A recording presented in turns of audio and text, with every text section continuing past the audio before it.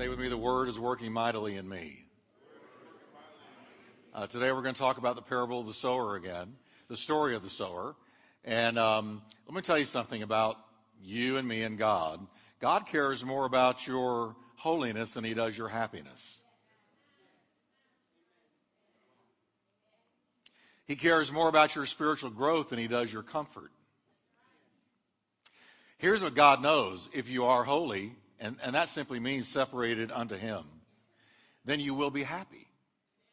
Holiness yields happiness. And we're going to see today that the enemy knows that as well. And the enemy does everything he can to hinder the growth of the Word of God in our life. And we're going to look at another type of soil today in Jesus' parable. So let's read Matthew 13, the first 3 verses, and then I'm going to drop down to verse 7. And let's look at what Jesus said about the story of the sower. On the same day, Jesus went out of the house, and he sat by the sea. And great multitudes were gathered together to him. So he got into a boat. He had to get into the boat because he was being pressed by the people. So he got into a boat, and he sat.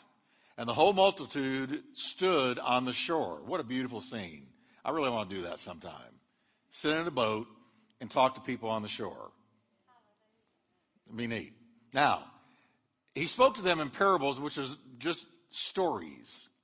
And he was a master at it. And here's what he said. Behold, a sower, like we saw in this video, went out to sow seed. And some fell among thorns. And the thorns sprang up and choked the seed. Now, the disciples went to the Lord and said, please explain this to us. What does that mean? And Jesus took them aside and privately explained the story of the sower. And this is what he told them in verse 7. It says, now he who receives seed among the thorns, I've lost it up there, guys. There it is. He who receives seed among the thorns is he who hears the word and the cares of this world. Now notice this. He receives the word, but the cares of the world and the deceitfulness of riches, what do? Say it with me. Choke. Choke. What a description. Choke the word. And he becomes what? Unfruitful. Now, Jesus told us this so that we would understand what he was saying and so that that would not happen to us, that the word would not be choked in our life. Lord, we thank you for your word today, and we pray that you will open our eyes and ears to understand and discern and fully grasp what God is saying through this story.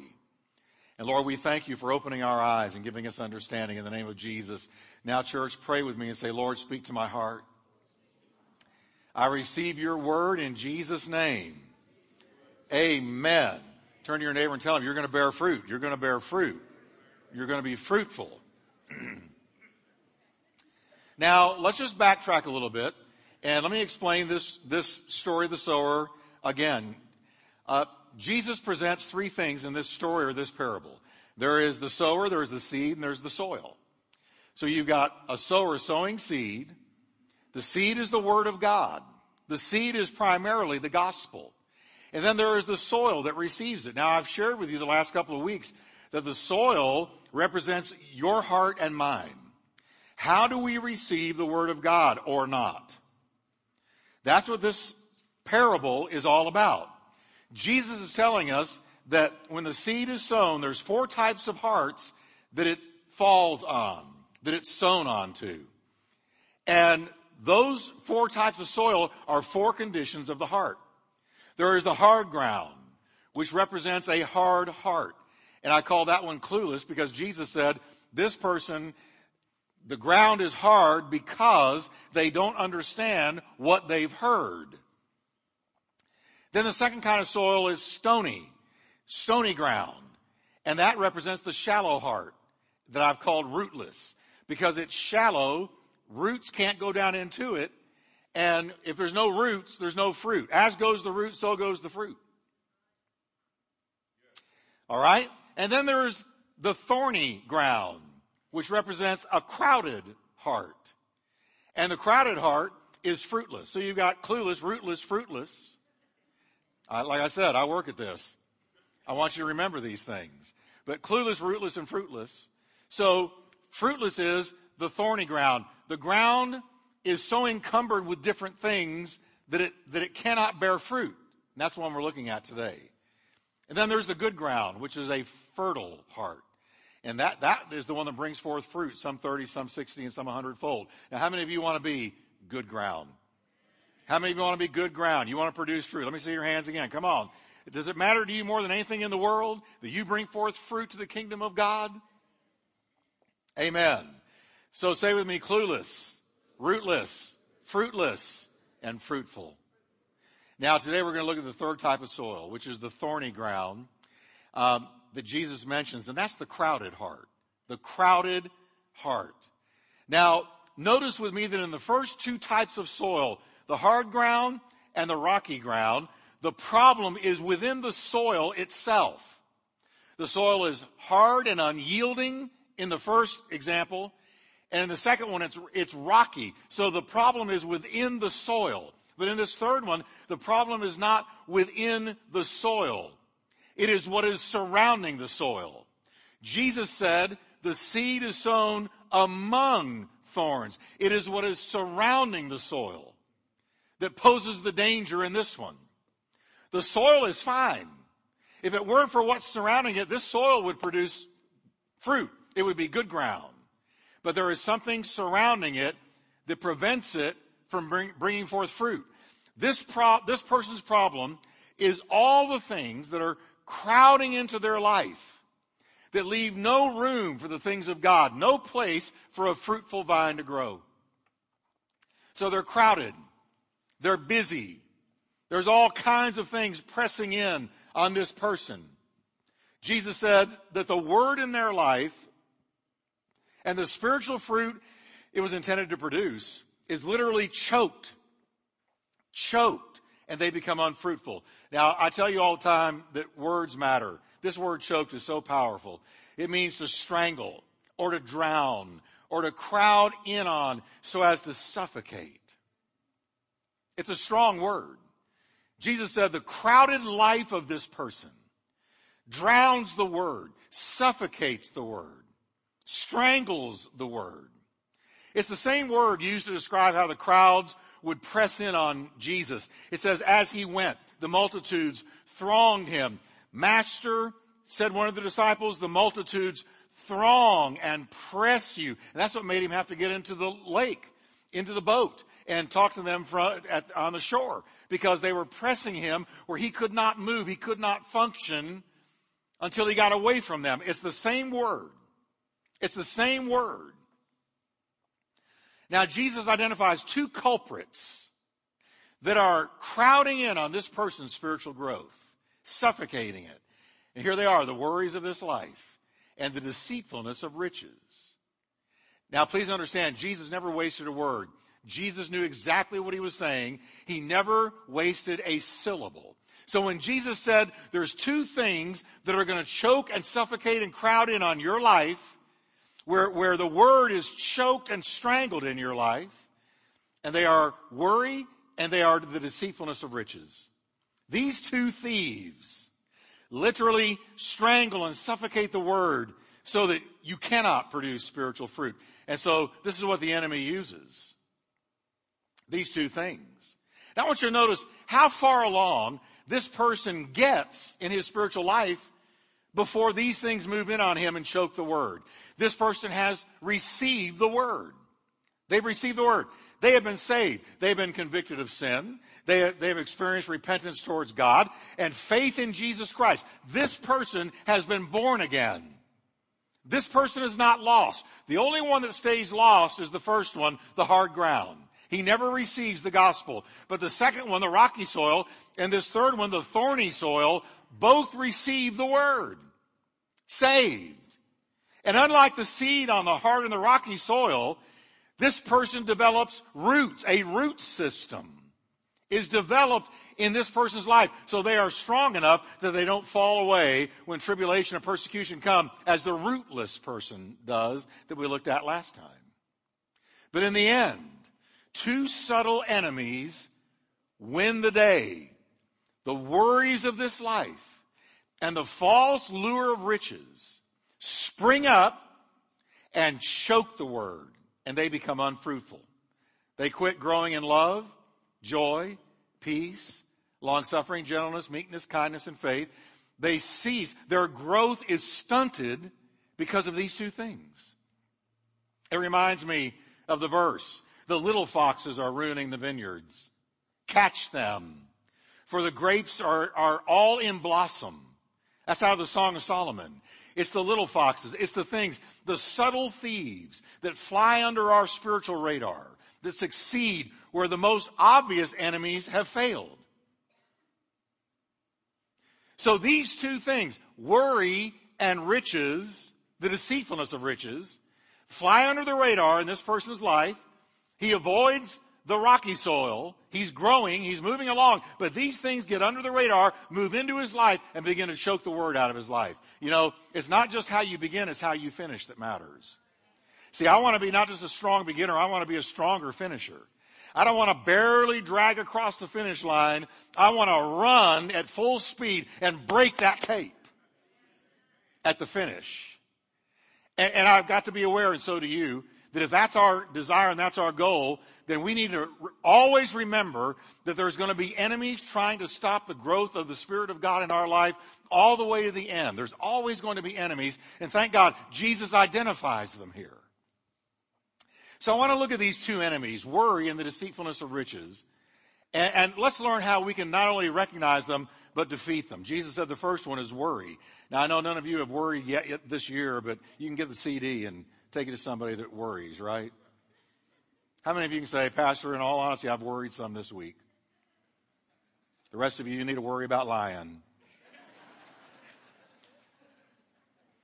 Jesus said, listen to what he said, the worries of this world choke the word, and he becomes unfruitful. Now again, here's a strong word, worry. It means to divide. You know, James talks about the double-minded man who's unstable in all of his ways. The word worry means to divide. It means you can't put your focus on any one thing because your attention is always distracted and pulled away by something else. You can't fully focus on the Lord because your attention and your focus is pulled away to what you're worried about. You are always fragmented. You are always divided. The worrier's ability to focus on seeking Jesus is distracted and divided by the things you're worried about. And Jesus knew all about worry. He fully understood worry. He never worried himself. I'm going to say that again about Jesus. He never worried himself. Jesus never once worried, because that would have been sin. Because if you think about it, worry is faith that is backwards. You are believing for something bad to happen. Worry is when you are expecting something bad to happen. That's backward faith. Bible faith is you believe that good things are coming. Blessing is coming. Joy is coming. Breakthrough is coming. Prayers answered are coming. But worry, you're believing, you're expecting something bad to happen. That's worry. So Jesus talked about worry 4 times in the Sermon on the Mount alone, and he named it worry. He said, worry, don't worry, don't worry, don't worry about your life. Let me read one example. The first one. Jesus said, therefore I say to you, do not worry about your life, what you're going to eat, what you're going to drink, or your body, what you will put on. Do not worry about your life. Don't worry. Notice how he points out the things that we worry about most. He says what you're going to eat, food, drink, and clothing, the natural everyday stuff of life. How am I going to pay those bills? What am I going to wear? How am I going to get new clothes when I don't have enough money coming in?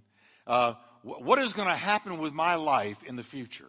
And we're worried about it. We're thinking about it. We're investing energy in worrying about those things. What's going to become of me tomorrow? Am I still going to have a job next week? What will happen to my bills and my house and my mortgage if I lose my income? What about my health? What if I go to the doctor and I get a negative report? What will I do then? And we start worrying. We start worrying about the everyday stuff of life. And in verse 34, he names something else we worry about all the time. He says, therefore, do not worry about tomorrow. Don't worry about tomorrow. what you're going to eat, drink, wear, and the future. Everyday stuff of life and your tomorrows are the four main focuses of most things you ever worry about. What am I going to eat? What am I going to drink? What am I going to wear? The natural provision issues of life and what's going to happen to me tomorrow.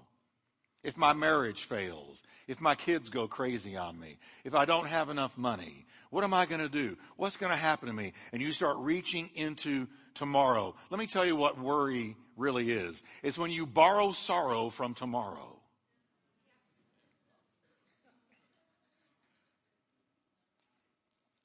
Oh, I used to be so good at that. I was raised in a worrying family. See, worry is a learned response to the challenges of life. Worry is something you learn. You learn to worry instead of believing God, or you learn to worry instead of something constructive. And I was raised in a worrying family. I've got in-laws to this day. If you don't want to worry about it, you can call them. They'll worry for you. If you talk to them, they will take you down in 5 minutes over all the things they're worried about. See, they are expert at borrowing sorrow from tomorrow before you know what tomorrow holds. James said, you don't know what tomorrow brings. I want everybody to say that with me. I don't know what tomorrow brings. But see, worry says, you better worry about tomorrow. You better reach into tomorrow and borrow tomorrow's sorrow and bring it into today. And Jesus said, don't do that. He assured us, God will take care of your tomorrow. I'm quoting Jesus here. God will take care of your tomorrow. Live one day at a time. One day at a time. Sufficient unto today are the evils thereof. He says in Matthew, in Sermon on the Mount. Sufficient unto today. So don't reach into tomorrow and borrow tomorrow's sorrow and bring it into today. That's not wise. It doesn't do anything. It doesn't do anything. There's only one way. Jesus said, worry is so useless. It is so useless. It's such a waste of your time. He said, this is why I tell you not to worry about everyday life. Will all your worries add a single moment to your life? No, but it'll take some moments away from your life. You can develop an ulcer, you can lose sleep, you can shorten your years by worry. Worry and anxiety go hand in hand. And we're living in a nation that is drugged and stupefied by drugs because we're so worried we can't handle the worry, the torment of worry in our minds, so we try to shut it down. But there's only one way to defeat worry. Can I be real honest? Without having to drink something or pop a pill or smoke something funny. If you're in Colorado. And the secret to getting rid of worry, to stopping it in its tracks, is found in Philippians 4:6. It says right here, don't worry about anything. There's no exceptions. You should not worry about anything.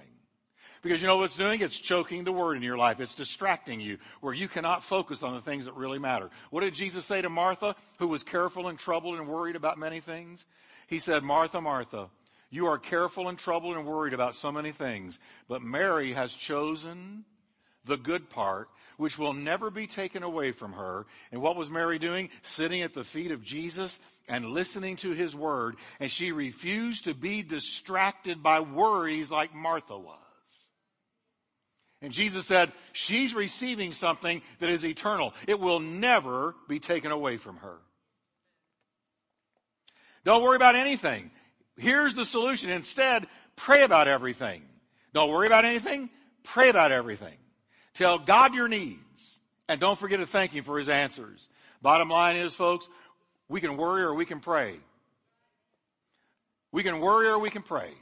And if you worry, it's going to choke the word in your life. It's going to choke it. You're not going to grow like you normally would and could if you're always worried. Prayer protects us from the ravages and damages of worry. Prayer is a protection. It's not just something we ought to do. It protects us from the ravages and the damages that worry causes. See, when we take our troubles to God in prayer, we experience a trade-off. We're really doing a trade-off. We trade our troubles in exchange for his peace. Listen to the word. Then, when you've prayed about it, you will experience God's peace, which exceeds anything we can understand. His peace, listen to this, will guard your hearts and your minds. Guard. That is a protective word. It will guard your hearts and minds as you live in Christ Jesus. What does it guard you from? Worry. It guards you from worry.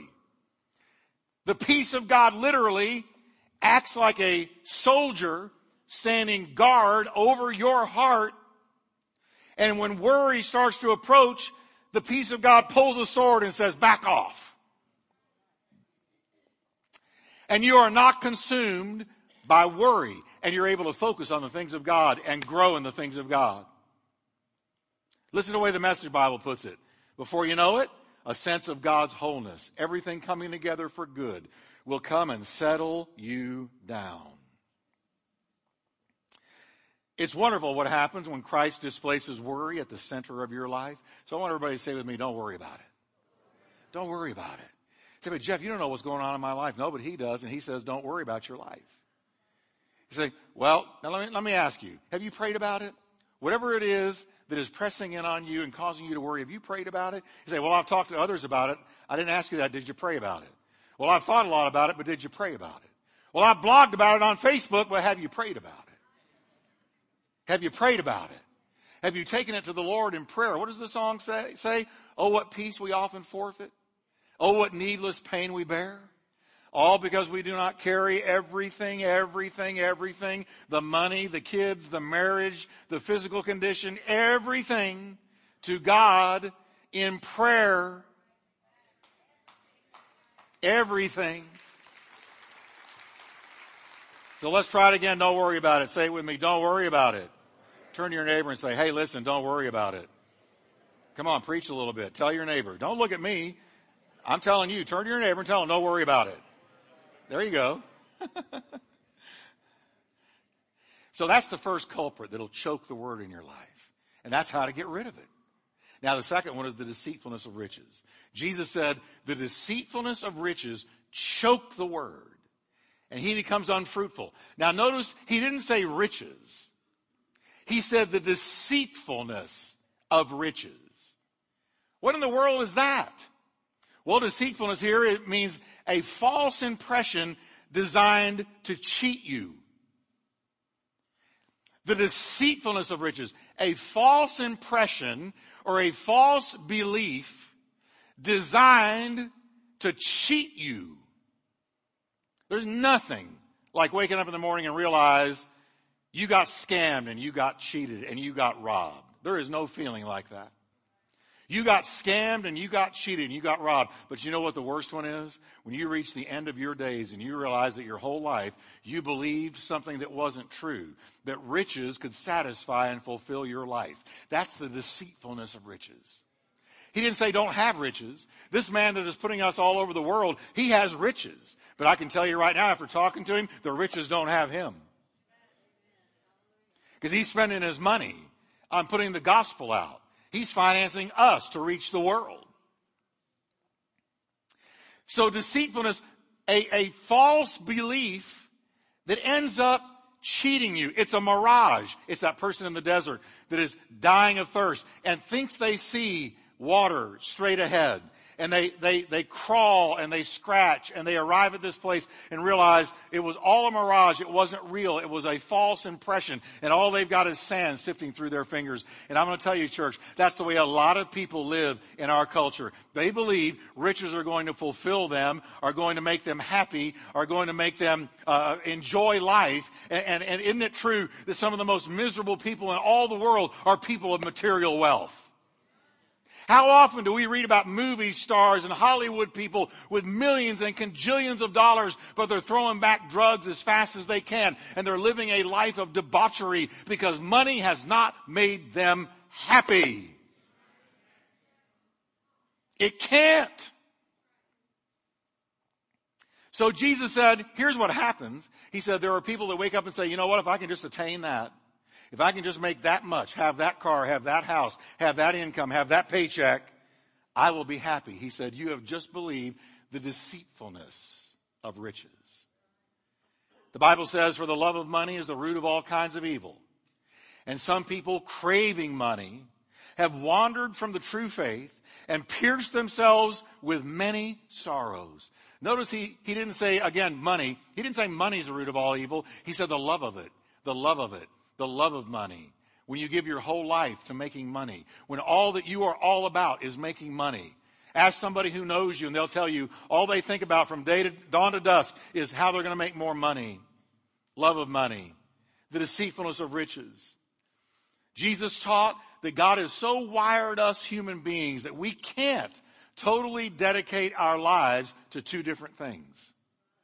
We're wired to be faithful to one passion, one God, one primary pursuit.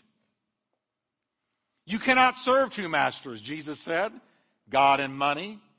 For you will hate one and love the other, or else the other way around.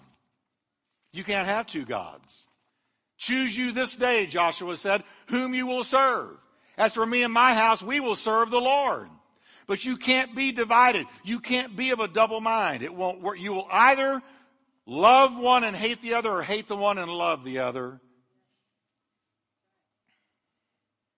And whatever you choose instead of God, I promise you this, you will either grow to hate it or to regret it.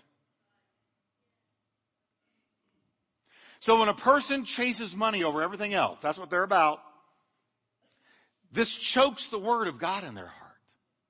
And they end up trading material wealth for spiritual growth. And I would take spiritual growth living in a cardboard box downtown or in some tent city. I would take spiritual growth over living in a mansion with no God. Seriously. Because I don't care how big the house is. If you're miserable, that house is tiny.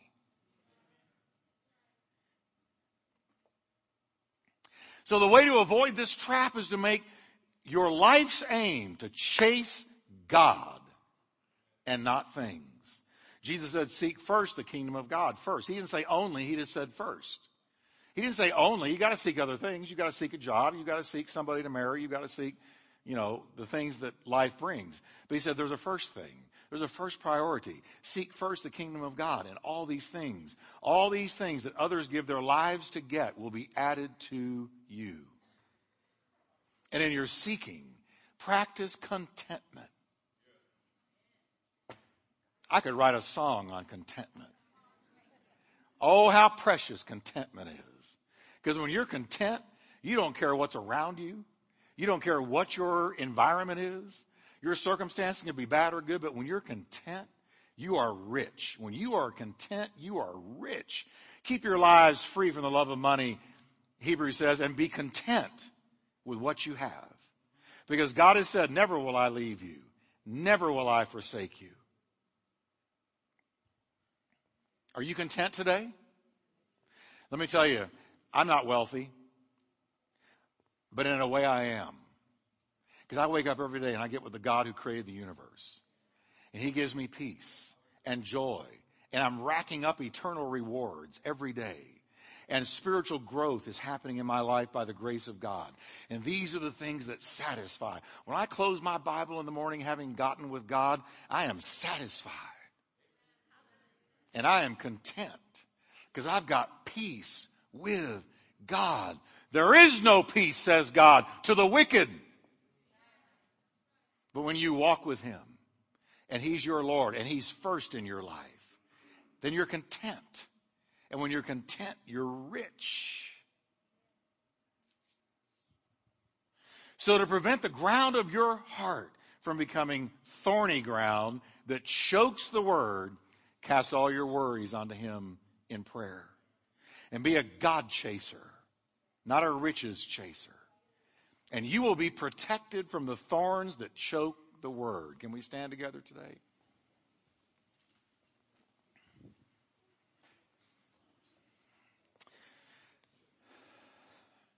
I pray and I intercede for you. I interceded last night. I prayed hard. I prayed fervently. And I pray that God gets us all to a place where he's our treasure. Lay not up for yourselves treasures on earth where moth and rust destroy and thieves break in and steal. But lay up for yourselves treasures in heaven where moth and rust can't corrupt and thieves can't get in and steal. For where your treasure is, there will your heart be also. Is our treasure Him? If He is, you're going to be good ground, fertile ground, and you're going to bring forth fruit. Can we lift up holy hands to the Lord today? Lord, thank you that you warned us about the thorns that choke the word. Thank you, Lord, that you have shown us how to avoid those thorns and how to be good, fertile ground that brings forth the fruit of the kingdom for eternal rewards. Now I want us to take a minute. And if you're worried about something, would you just right now say, Lord, I'm going to cast all my cares upon you, for you care for me. Psalms 55:22, I'm going to roll my burden onto the Lord, for He will sustain me. He'll never suffer the righteous to be moved. Roll that marriage onto the Lord, those children, your financial pressures, your health. Roll it onto the Lord. As we sing, I want you to do it. Take a minute. Amen. And oh, the power of the cross. Roll it onto the Lord. And oh, the power of the cross. Your love can't be contained by the shackles of the grave. And oh, the power of the cross. The Spirit of God is here today. Oh, the power Minister to you and lift of the the heavy cross. burden off of you. Your love can't be contained by the shackles of the grave. Amen.